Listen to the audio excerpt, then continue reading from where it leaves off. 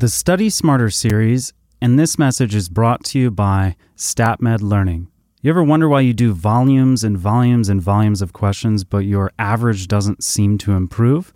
Well, stay tuned to hear from Ryan Orwig, founder of the STAT program, on how you can improve this and get better with our StatMed lesson. And now, let's get into the show. Illness is not an indulgence which you should pay for. There isn't a crime for which you should be punished. But this conviction, I would endanger my health. Shut it! Just consume great riches and lust for fame. No, you won't see us participating in that game. Keep a twisted take on success, because all I really want is what's beating in your chest. Doctor, fix the anaesthetist.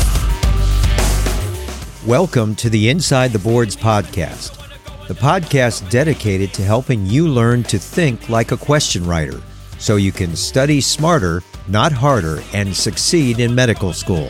Welcome to the Inside the Boards podcast Study Smarter series. I am Patrick Beeman, your host. Before we get into the second part of our biochemistry discussion, focused this time on collagen vascular disease, I wanted to take a moment to really make an appeal to you from my heart. Since everyone is gearing up for boards, I wanted to take the time to ask for a favor. And I know we ask kind of a lot of favors, and we really are thankful for those of you that have supported us with reviews, ratings, likes, and sharing us on social media. But even still, there are a lot of medical students that just don't know that we are a free resource sitting on their phone that they could take advantage of when they aren't actively studying. We think those students should hear about us, and because of that, we're starting up the ITB Ambassador Program. If you check out the show notes, you'll find a link to a simple form where you can get involved. And I know what you're saying, I don't have time for this right now. I'm a medical student who's setting up for my board exam, but trust me, we know, so here's the deal. You sign up now and do one simple task for us, which we'll send to you in an email. We won't bother you again until you're over the hump. This will take maybe 5 to 10 minutes of your time at most. And since you're probably going to want something to listen to while studying for your boards, we will give you a free subscription of at least 3 months to our Step 1 All Audio QBank. So if you're the first person from your school, I repeat, if you are the first person from your school to sign up and do this one simple task for us related to social media and getting the word out, we will give you at least a 3-month free subscription to our Step 1 All Audio Question Bank. We can't run this deal forever, so whoever joins between now and the end of the month of April 2018 is going to be eligible. If you're listening to this later, on the other hand, no worries. Still sign up, and we will give you first dibs later on when we try something similar. Thank you for listening. Thank you for sharing us. Thank you for supporting the Inside the Boards podcast. Now, let's get to the show. All right, we're back with another StatMed lesson with Ryan Orwig, founder of the statprogram.com. You can get a special offer just for ITB listeners and learn more about what Ryan's doing to help students by going to the statprogram.com/ITB.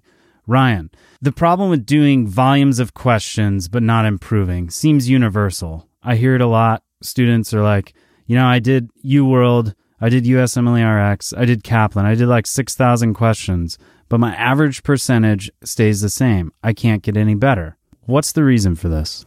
I think the conventional wisdom for boards prep is to do, like you just said, volumes and volumes and volumes of questions. That might be a combo of tutor mode, test mode, I don't know. That does seem to work for most USMLE and COMLEX students, but I don't know what most means. Are we talking 95%? I don't think so. 55%? Probably more than that. Somewhere in between. It works. But what if it's not working for you? What if you're one of those med students who are sort of in this perpetual cycle? And I think that that's sort of the wisdom that you'll find online. That's the accepted wisdom and advice from deans. But I don't like it. I don't think that the feedback is precise enough. So let's think about it like this. I think if I put a video camera on a student doing a timed practice test, what data is that going to give me? Apart from a raw score, it would tell me 3 things: how long they're spending per question, how fidgety they are, And if they concretely, physically change their answer, like they click on A, then like, no, let me click on B. To me, that data is extremely superficial. And for what we want with StatMed, ultimately, that's useless. It's useless for systemically changing process. That's too superficial. We want to dive down underneath the surface, okay? So if picking C is their decision, click, I pick C, I'm done, I miss it, or I get it right. I'm more interested in what steps are being taken en route to making that decision. That's what we call the micro decisions. What micro decisions did they sort of make and go through en route to choosing C? What clues were they using from the passage? Did they use the right ones, or did they not use the right clues? Did they twist a clue to make it fit a desired diagnosis? Did they make a prediction that biased them? Did they sloppily read and weigh the answer options? Did they freak out because they didn't know 100% what the answer was? I mean, there are so many possibilities here. So whatever awareness students might have of those so-called micro decisions in the moment, I think some students might have awareness. Some of them don't even have an awareness. It's so staticky and chaotic while they're in the question. Regardless, the specifics of that awareness is certainly gone for the ages shortly thereafter. So that's what we want to change with the StatMed Boards workshop. That's exactly what the workshop does. The process teaches students a way that's going to make them explicitly aware of and accountable for those micro decisions. Really, the heart of the StatMed process itself creates a detailed record of those micro decisions. We use that as the feedback loop to change their test taking behavior. To learn more, go to thestatprogram.com/ITB. So next question here. A 30-year-old man comes to the clinic because of difficulty swallowing for the past week. Physical examination shows he is thin and tall in stature with long, skinny fingers. A barium swallow yields a colon with multiple diverticula? Numerous diverticuli. The mutation of which of the following genes is most closely associated with this patient's condition? Is it A, the FBN1 mutation, B, the MYC gene mutation, C, the RET gene mutation, or D, the P53 gene mutation? All right, what are we thinking here, Patrick? Well, when I read this vignette, the first thing I think is, okay, they said tall, thin, long, skinny fingers. This person almost certainly has Marfan syndrome or a Marfanoid body havis. Maybe they have homocystinuria. So I'd go with FBN1 mutation because I'm pretty sure that's associated with Marfan. Right, and you would be correct for making that leap. Oh, I don't know if it's a leap, but the answer is A, the FBN1 gene. And that encodes the fibrillin-1 protein. And I guess how? So Marfan syndrome is a connective tissue disorder, but in my mind, I want to know why. Like, why does a mutation in fibrillin-1 cause diverticulosis in the colon? Right. So, you think about fibrillin and it's a support protein. I do not think about fibrillin ever. So when you're studying for step 1 and you're thinking about the fibrillin-1 protein, you know that it's a connective tissue protein, right? Yes. That provides stability. The main function of it is to basically add support to elastin fibers as like a sheath process, right? Yeah. See, that's what I was thinking, like elastin being problematic. So it's just a subcomponent of elastin. Right. So if we've got a messed up encasing of the elastin, now we're going to allow for anything involving this collagen to be weakened and potentially create outpouchings, right? Okay. Yeah, that makes sense. Yeah, so the elastin microfibrils are important in connective tissue. They're abundant in, the body, but particularly where we see them are like large blood vessels, like the aorta. And then another one, classic with Marfan's, are the suspensory ligaments in the eye or the lens. Okay. And specifically the upper portion of the lens, which is why you get the upward dislocation of the lens in Marfan's, right? I think so, the subluxation. Yeah. And then another place that you might be able to attribute to Marfanoid habitus is it's common in the periosteum as well. Okay. And that probably lengthens things somehow. Yeah, well, it's allowing for the bone to continue to grow. There's not steady encasement of the bone. I'm sure that's probably more complicated than I'm describing it. I'm sure it is too, but like, again, we go back to that. Relying on heuristics when you're dealing with or need to deal with, very complicated information. Oh, yeah. And as a reminder, the inheritance pattern for Marfan syndrome is autosomal dominant. Right. So you could potentially even have a genetics question with this, where they're talking about, the father has trouble seeing and is really tall, and then this child is needing glasses really early, and one of their brothers, had heart failure at like a very young age kind of thing. Yeah. So going back to the image here, we have basically a colon with innumerable diverticuli, and this is because you don't have this fibrillin protecting the elastin. There's outpouching, as you might have in any, when there's excess pressure in the system, and these diverticuli get formed. It's the same way that you might have an aneurysm occurring in the aorta. Okay. All right. Yeah, that kind of makes sense. I wish we just taught it this way instead of using all these scientific terms and fibrillins and elastins, and just break it down for me so I can remember it on a test. That's what I want. Right. We're not really focusing on it. There are a couple other disorders that are really related to the diverticuli. Another good one is Ehlers-Danlos, since that's going to have this defect instead of the fibrillin. It's in the elastin. We're talking about Marfan's. And then another example is in scleroderma. Okay, so scleroderma, Marfan syndrome, Ehlers-Danlos, you can bank on those having a higher incidence of multiple colonic diverticula. Mm-hmm. All right, let's move on. Let's do one more. Yeah, sure. Okay, a 30-year-old woman who plays tennis presents in clinic for evaluation of her current shoulder subluxation. She reports that she's always been flexible and can hyperextend her knees and elbows. She has self-managed her shoulder issues until now, but she worries that they might shorten her career. In addition, she has noticed that her skin bruises and splits easily, taking a long time to heal. Friends comment that her skin is unusually stretchy, but she thinks that her skin type simply runs in the family. Which of the following cardiovascular findings is most likely to be present upon physical examination? Let me just say, on the test, everybody's going to have these moments. You're going to read this and you're going to be so excited, right? You're like, sweet, this is Ehlers-Danlos for sure, right? And then you get that interrogatory. Which of the following cardiovascular findings is most likely to be present upon physical examination?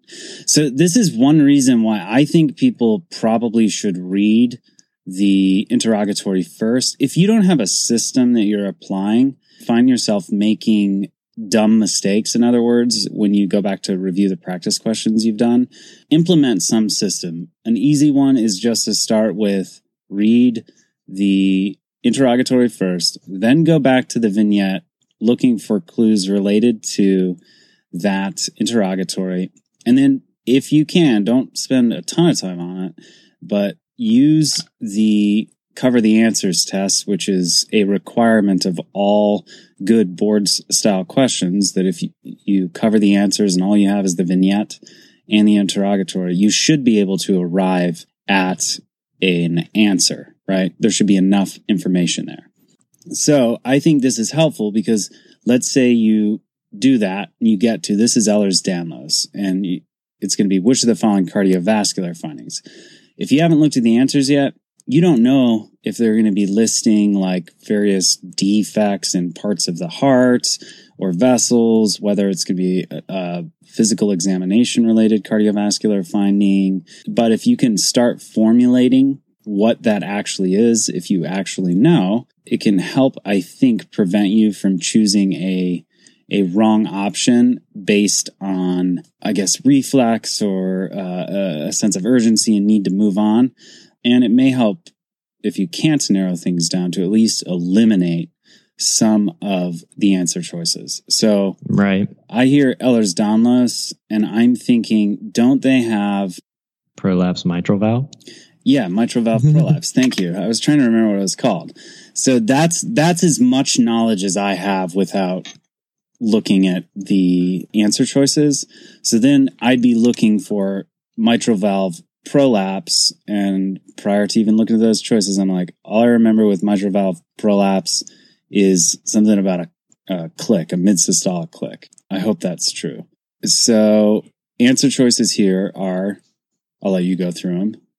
All right. So we have A, a continuous machine-like murmur. B, a crescendo late systolic murmur with a mid-systolic click. C, a crescendo decrescendo systolic ejection murmur that radiates to the carotids.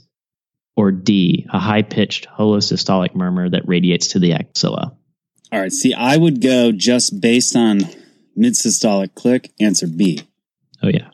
All right. So that's the correct answer? It is. You would Sweet. be right. All right. So this brings up all this sort of why questions that I have in my mind that really perplex me as like a first year medical student. I wanted to be able to be able then to explain why you get a mid-systolic click and why it sounds like crescendoing murmur in late systole. I don't think I could do that now. And maybe if I really tried to like think through that, but I guess what is important to say is sometimes you don't necessarily need that level of knowledge, right? You can arrive at the answer depending on how difficult the question is constructed without having all the information or knowing everything about this particular condition. Now, if you had a bunch of answer choices that also had included a mid-systolic click, I would have been a little sad because then I would not have been able to have helped myself all that much. Right. So unless you're able to do that, can you help me think of this like a second-year medical student? Oh, I mean, I'm going along the same kind of route that you are. You know, I read this vignette, it screams Ehlers-Danlos, and I know that mitral valve prolapse and aortic dilatation are two of the findings that you can have with Ehlers-Danlos. So I'm probably going to get to the answer choice here and be looking for those kinds of complications, right? Yeah. And unfortunately, this question it's not, you immediately are like, oh, mitral valve prolapse, mid-systolic click. And hopefully all of our listeners have that down too. But that actually brings up an extra order to this question, right? Yeah. Because you need to know that goes with our mitral valve prolapse. And it's probably a heuristic, but I basically think of the mitral valve is like a big parachute. And when the ventricle contracts, the high pressure sends the mitral valve up into the atria. And when it snaps open, it causes that click sound, right? Sure. I would fixate on the like mid-systole portion though, honestly, in that explanation. Like it's a heuristic, so you can ignore portions of how you're remembering this, I think. But like, why does it happen mid-systole? Because it takes just that long for the leaflets to go up into the atria or something. First, you have to have your isovolumetric contraction. So the pressure has to get up high enough. And that takes a second, right? I'd buy that. That sounds great. So there you have it. How to put this? A meandering way. Oh, no, that doesn't work. That doesn't work? All right, no. Scratch that. I'm trying to think how we could better describe that, right? Well, actually, I would say this. As we go through these questions for the Study Smarter series this year, this is the exact type of feedback we would like to hear from you. In my mind, I don't think I'm being entirely crazy, but I think that there's a lot that I learned about taking exams and approaching questions as a question writer and editor, such that I don't worry so much nowadays well, obviously, because I don't have to take step 1 again, but also like when I read these, I'm not so concerned with being able to understand and articulate all of the physiology. And is it helpful if I'm far away from step 1 to approach questions like that with Stuart? Or do you guys want us to be able to explain to you in terse, succinct ways the physiology or the questions that arise from our dissections of these questions? If it doesn't matter, don't send us any emails. If you have strong opinions, though, you would like the approach where we don't try to prep too much for these things and see if we can get to the answers without doing that. And when I say we, I mean mostly me, because Stuart is actually preparing for step 1. I'm going to prep. Yeah. Yeah, he's going to prep.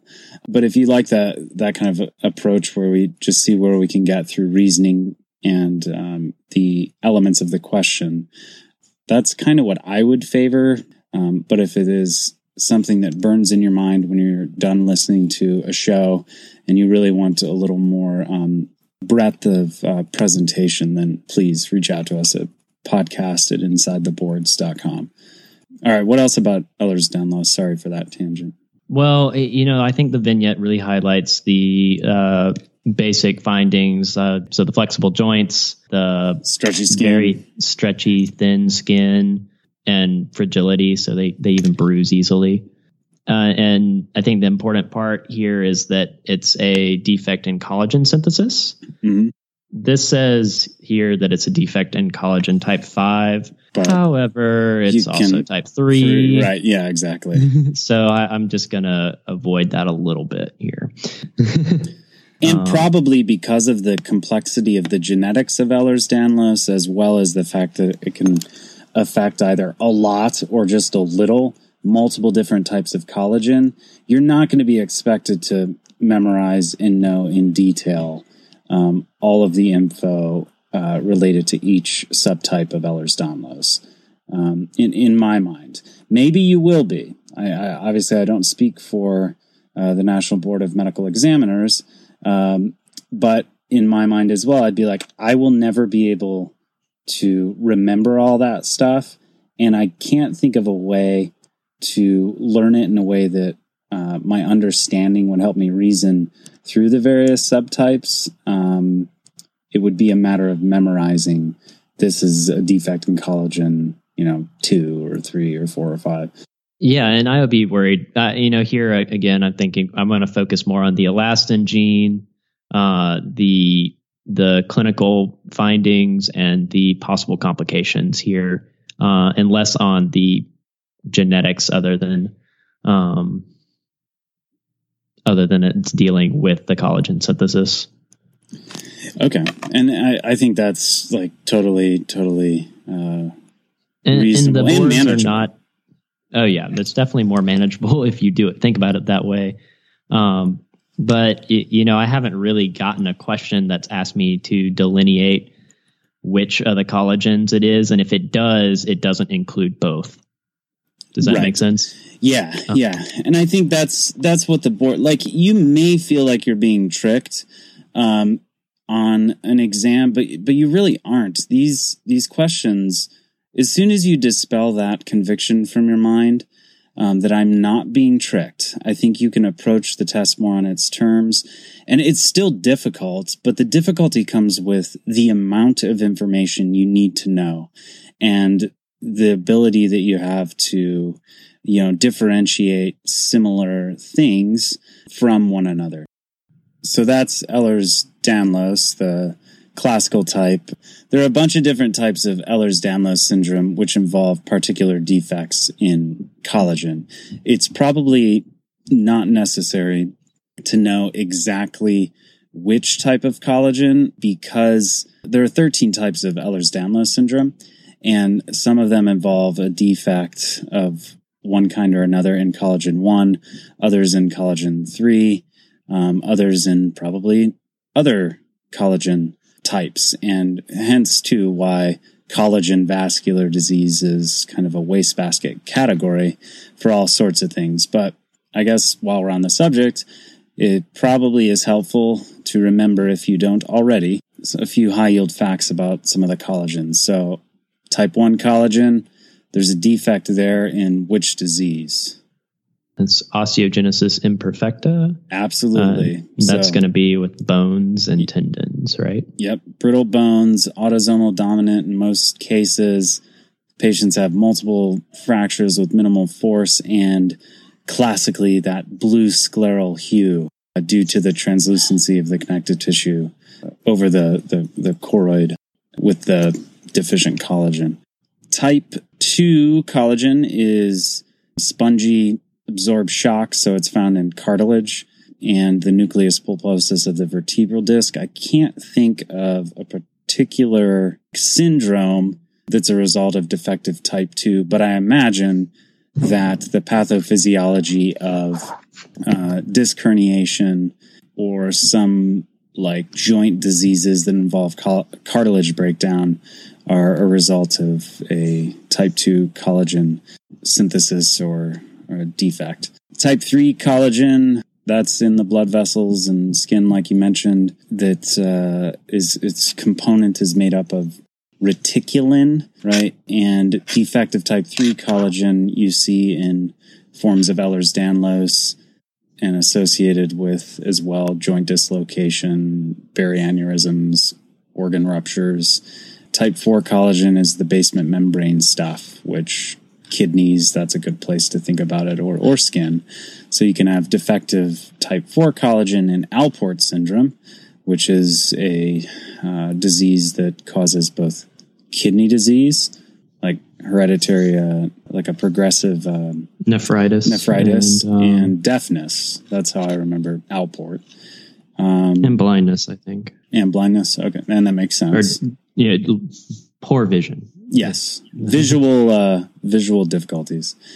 And then Goodpaster's syndrome involves an autoantibody against type 4 collagen in the lungs and glomeruli. So that's why patients get the hemoptysis and glomerular nephritis. So, all right. Anything else about collagen, or should we just like get out of biochemistry and move on to something else?